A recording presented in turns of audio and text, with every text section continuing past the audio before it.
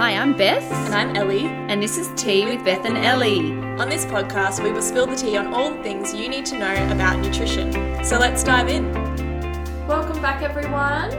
Today, we have got a pretty different episode for you all. Beth, you haven't actually said hello yet. I know, so hello. Sorry. I was just waiting. I was being quiet. Yeah. So, what are we talking about today? So we've got Casey with us today. She is our practice manager, and we cornered her into coming onto our podcast today. True. Hello, everybody.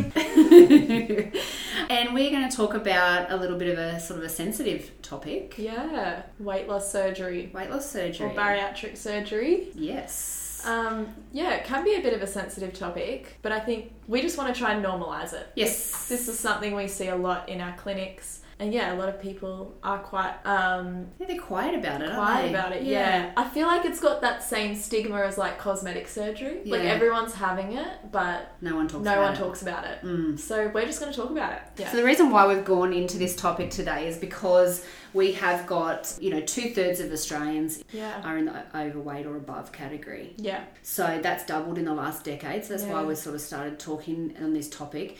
I think the surgeries we were just looking before they doubled from 2000, more than doubled from 2005 to 2015. Yeah. That was the last stats we had, up to something around about the 24,000 mark people per year. So I would only imagine that if we had some new stats, that would be far greater than that now. For sure. I mean, with the people that I see. Yeah. So the reason why I suppose we started talking about it is because we're looking at like billions of dollars that are being put into the Australian healthcare system. Well, I mean, what are we looking at? Like, what's like $11.8 billion is required for funding, I guess, the obesity epidemic that we are in at the moment. That's insane. Yeah. So if we can help, like if you can, help you get that weight down and reduce your own health costs and things like that, weight loss surgery has got some really good benefits. You're reducing your risk of getting diabetes, heart disease, or if you have those conditions, you're going to improve those outcomes. Yeah. To qualify for surgery, we need to be in a particular BMI range, 35 and above, to 40 or so. And that's just without health conditions. Yeah. And then if you do have pre-existing health conditions, you can be in the 30, BMI of 30. So why have we got Casey here? Case, why have we got you here? Well, I actually have had weight loss surgery. So that's why I'm here. Okay. First-hand experience. Yes. We've got the expert in the room, someone who's been through it herself. So we're just going to get into asking some questions about it so that our listeners out there will understand a little bit more, even if you're not going to go through with it, but also just, I suppose, again, like Ellie said, to reduce that stigma as to why people get it done. And it's probably pretty likely that everyone knows someone that's had it, whether it's a parent or a friend or even an influencer on Instagram. Yeah, it's quite common. Yeah. So tell us a little bit about your background, Case. Go into as much detail as you want. Okay. Well, I first started gaining weight around 8 years old, and then from there I went on the diet yo-yo wagon. Tried every diet over the years. What diet have you tried? I've done the Weight Watchers, I've done Simple Slimmers, I've done shakes, everything. Yeah. Everything. Yeah. And while I'd lose weight initially, it would come back on. Yeah. And it would bring some friends and just kept getting heavier and heavier and heavier. Yes, struggled sort of through high school with teasing and bullying because of my weight. I was always fairly active though, so I'd still play sport, play netball, that sort of thing, but it was the eating that was the problem. Yeah, okay. What led you to weight loss surgery? I got to it was probably about a year before I had my surgery, and I was at my heaviest. I was about 156 kilos, and I was on the netball court, and I fell over and tore ligaments in my ankle. Yep. And I was laying on the ground, and the thought in my head was, there is no one here that'll be able to lift me up. And that was horrible, that feeling. And even though people were trying to help me up, I pushed them away. I ended up standing up myself, and I walked on my ankle. Oh, goodness. Because I didn't want the embarrassment of someone not being able to lift me. Then from there I tried dieting again, and then I heard that an ad on the radio for weight loss surgery, and I went along to the seminar. That was in the October. Had the first appointment with my surgeon in the December, and then had surgery in the January. Awesome. Yeah. And how was the actual surgery itself, do you think? The process for me was fairly simple. I didn't have any underlying health issues. Right. It was just that I was so overweight. So I was lucky in that respect. The surgery went well from what the surgeon said.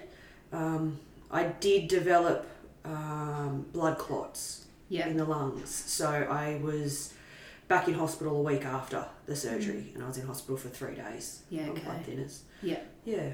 Has that led to anything any further complications today, or? The specialist was happy with how I progressed afterwards, so I had to inject Clexane twice a day for 2 months. And then take, I think it was warfarin or something similar to that for 4 weeks. And then, from there, nothing. But he did advise that if I was to have surgery again or fly long distance, I would need to inject Clexane. Yeah, okay. I mean, that's not something that happens to everyone, so that's definitely an exception to the norm. But so since you've had weight loss surgery, how is your sort of, after you got out and everything was okay, what sort of happened then with your weight? Well, the first, I think it was three months, I lost, I think it was about 33 kilos in the first 18 weeks, I think it was 33 kilos. But it was hard because you can't eat. So the first 2 weeks after surgery, it's clear liquids. And then 2 weeks after that, it's puree. And then 2 weeks after that, it was soft foods, and then you can move on.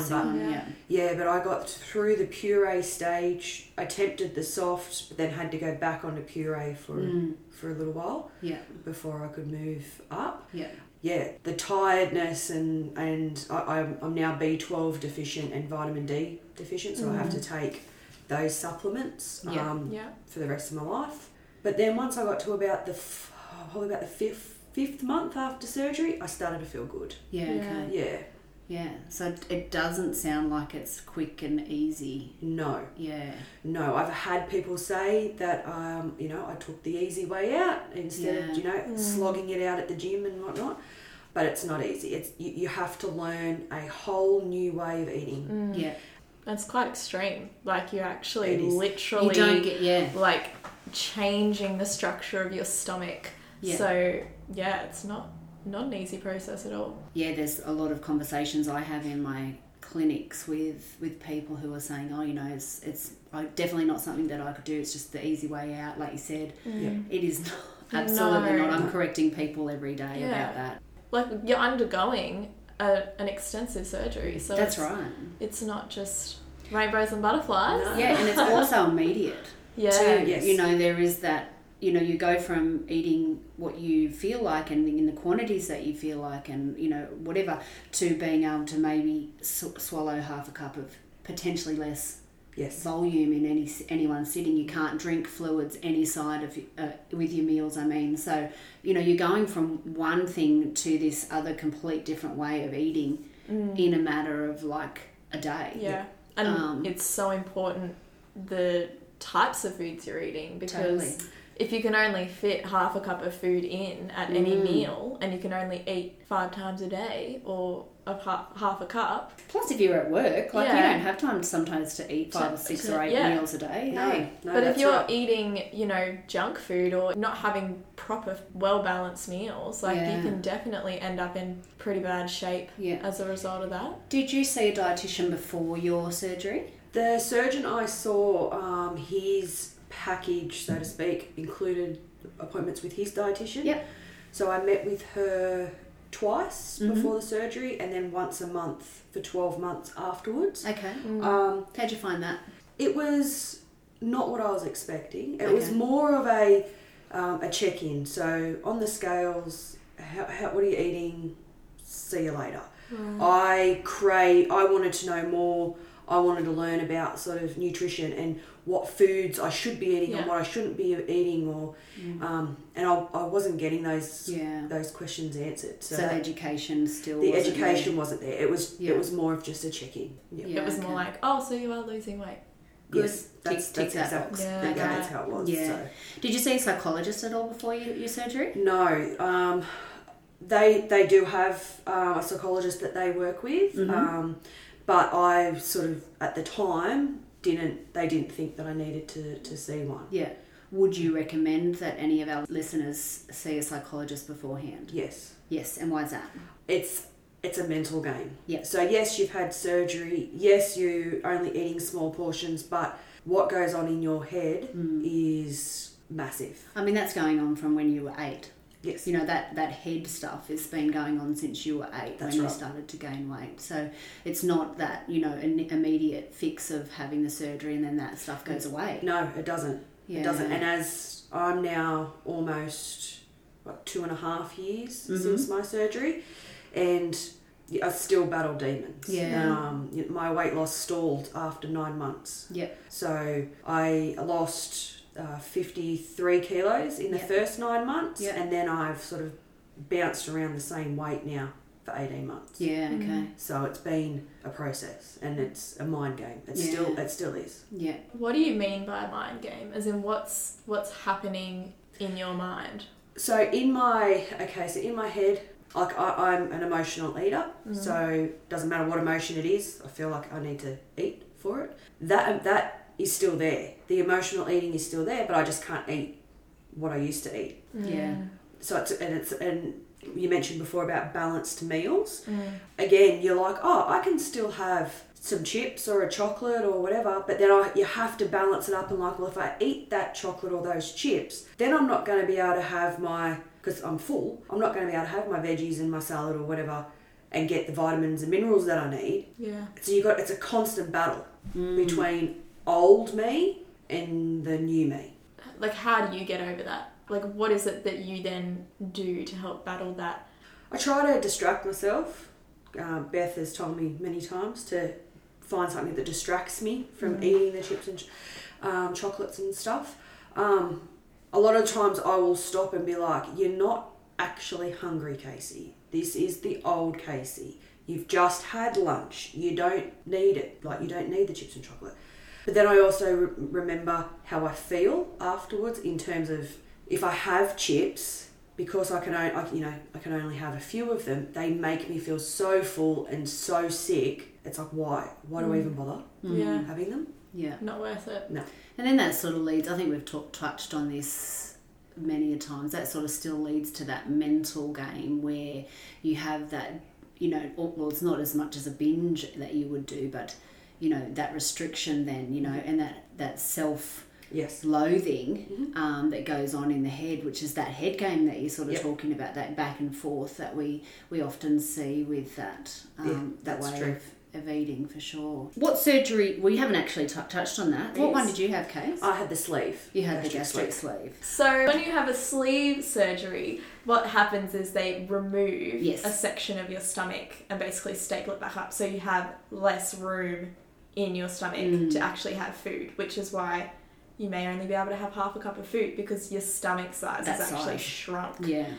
So that's the one that Casey had. Yeah, that's the one I had. The other ones... There's the sleeve that we've already talked about. Yeah, the Roux-en-Y gastric bypass. Yeah. And then the gastric banding. And the banding, which is happening less and less nowadays. Yeah. And that's because it's not as effective, really. Yeah. And there is also another one that's really extreme called the biliopancreatic diversion / duodenal switch. Yes. It's a big mouthful to say. Very big mouthful. But the most common we sort of see would be your sleeve or your bypass. Yeah, for sure. Yeah. Yeah, so what's the bypass, Beth? So that is where you will have a surgical, basically, resection, taking off the stomach and reattaching it to in its entirety. And attaching it to the bowel. So there's virtually no space for food. In fact, I think you can only fit about 30 mils of food or volume. Yeah. So that's like, what, a bit more than a tablespoon? Yeah. I mean, many times you can see people who will, you know, even though they're saying 30 mils, I know a lot of people that can fit in. Oh, yeah. You know, well, the many stomachs. food. Yeah, it all stretches and yeah, like it definitely changes. Changes. Yeah. Yeah, for sure. Yeah, but they're the different They're the kind of main surgeries. ones. Yeah. Okay, well, I think something else that, like, we all experience, not just people who have experienced, you know, or who have had weight loss surgery, but kind of the misinformation out there. Like, I know I've heard from you about, you know, being part of different groups on Facebook or on social media who kind of, I guess, talk about weight loss surgery or their experiences with it. I guess, what's your experience of wading through all the misinformation out there, and how did you deal with that? And like, just tell us a bit about that. Yeah, well, so in that first 12 months, like I said before, I was craving the information about nutrition and what I should be eating and that sort of thing. So I did some further training myself, just to learn about food. And that gave me a really good idea of what I should be doing. And obviously I've seen Beth a few times as a patient as well. And the amount of people that are on the support groups that just spruik all different types of things is ridiculous. Initially, straight after your surgery, when you can have food again, the surgeons will tell you have to have your protein first. Protein helps with healing, so that's why they say that. Then you have to start to include vegetables and your carbs. A lot of people who are still 4 or 5 years out from their surgery are still only eating protein and refuse to eat carbs, and then they're telling other people to do the same. And I get very frustrated because you know that carbs aren't evil. Love it. But they preach that. Yeah. They can be included in your diet. And like, you know, I can't have bread because it just fills me up too much, but I can still have rice, I can still have potatoes, I can still have pasta, but just in smaller amounts. But there's people that will just listen to, you know, others and follow their advice and not seek a professional. That's my biggest thing. And I've actually left many support groups after people giving the worst advice. Yeah, so that's sort of going back to that whole diet cycle again, where everyone probably started at. Yes. You know, here, you should take these things, and you should do this way of dieting. You should try keto, and you should try this, and you should try that. And there's a thing called the pouch reset. Yeah.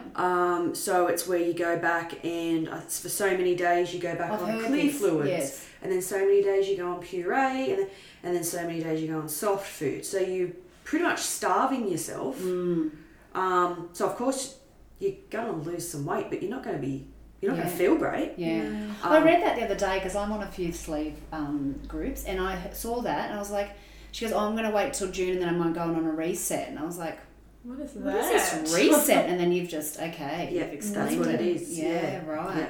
And I think that is the thing with these surgeries. Disordered eating. But it's that you don't have a surgery and then all of a sudden you know how to eat healthy and you know exactly what's right for you. It's like you need that education and you need to seek professional help so that you actually get the right information, not all this stuff that is just anecdotal or people have just, you know, tried and they go, oh, it kind of worked for me, so I'll just tell everyone. Honestly, I would probably have to say, if you're on those things, you got to get off them. Yeah. Like if your head, you know, if you're going good, I mean, not even if you're not going good, just get off them, because they will just send you down a spiral. Yeah. I mean, I'm a dietitian, I'm on them, and I can't cope. Yeah. Some days I have to block them because... For sure. My biggest thing was, you know, I spent all this money to have surgery. I want to use it to change my life, you know. And a lot of people on the support groups are still on the diet cycle. They want to do keto, they want to do this, they want to do that. It's like, I didn't spend all this money to be on a diet for the rest of my life. Yeah, absolutely. I want to lose weight, but I want to be healthy. And to be healthy includes all food groups, and not have just a good relationship with food. A good relationship with food, yes, definitely. Yeah, absolutely. And I guess it's worth spending the extra money to get professional help. afterwards. Like, I think people just need to kind of include that in the cost of having Totally. the surgery itself, because it might cost more money, and there probably are people out there who don't want to seek professional help because it's going to cost extra money, but it will probably save you money in the long run if you're actually following the diet properly. Well, how much money do you spend on, do people, I don't even want to go into how much that would be, but how much people spend on weight loss things, like gimmicks a year? Like, it'd be ridiculously I've spent, $600 on one program that was for 5 weeks. I've done... we don't even cost that much. No. Yep. Wow. And that wasn't support. That was just the program itself. So there was no, coming and seeing you guys. You've got that one-on-one. Yeah. You've got individualised. Yeah. That's it. Where the program that I did was just, here's, take my money and here's the sheets. Yeah, I guess also, from your experience, what are the pros and cons of having this surgery? And are you happy with the decision you made? Like, do you have any regrets? Is there anything you would do differently? The only regret that I have is I didn't do it sooner. Okay. So I was 35, 36 when I had it. And like being as heavy as what I was for so long, I wish that I'd done it sooner. That's my only regret. I'd do the surgery again in a heartbeat. The pros would be, now I feel like me. I feel like the me I should have always been. I'm eating better, I'm exercising, and I'm finding other people that are in the same mindset as well. So that's sort of good. The only con would be is just that the first few months about just feeling, you just feel so crap. Yeah. You just feel tired and lethargic, and that's the only con for me, was that part. Yeah. Which is just the initial stages. It is. And once you get through that first couple of months, I started feeling a lot better. Yeah. But that shouldn't be enough to scare people off if they actually are considering it. It's if you're considering it, just go into it with your eyes open. It's not easy. It wasn't easy, and I'm 2 years out, and it's still not easy. So don't let anyone tell you that it's the easy way out, because it's not. It's hard. So like having kids. Very much. We're forever telling Ellie about that. Don't have kids. Never have kids. Keep away from the kids. That's it. Oh, when do you start eating again normally? For me, it was probably around the 6-month mark. By normally, it's not a normal sized meal, but I was able to have, I think I had steak, a very small piece of steak at around 6 months. Yep. But even now, I can't eat a normal sized meal, so I have to have more meals. Yeah, okay. Smaller meals. How big would you say your portion is now? Probably about half a cup to 3/4 of a cup in one sort of sitting, depending on what it is. If it's pasta, probably less. But if it's veggies and just chicken or something, probably a cup. Yeah, okay. Yeah.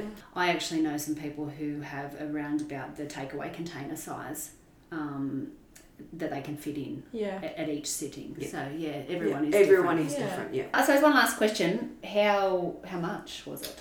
Well, if you've got private health, obviously you only pay the gap. I didn't, so I was able to access my super because I was so overweight and my BMI was so high. Yeah.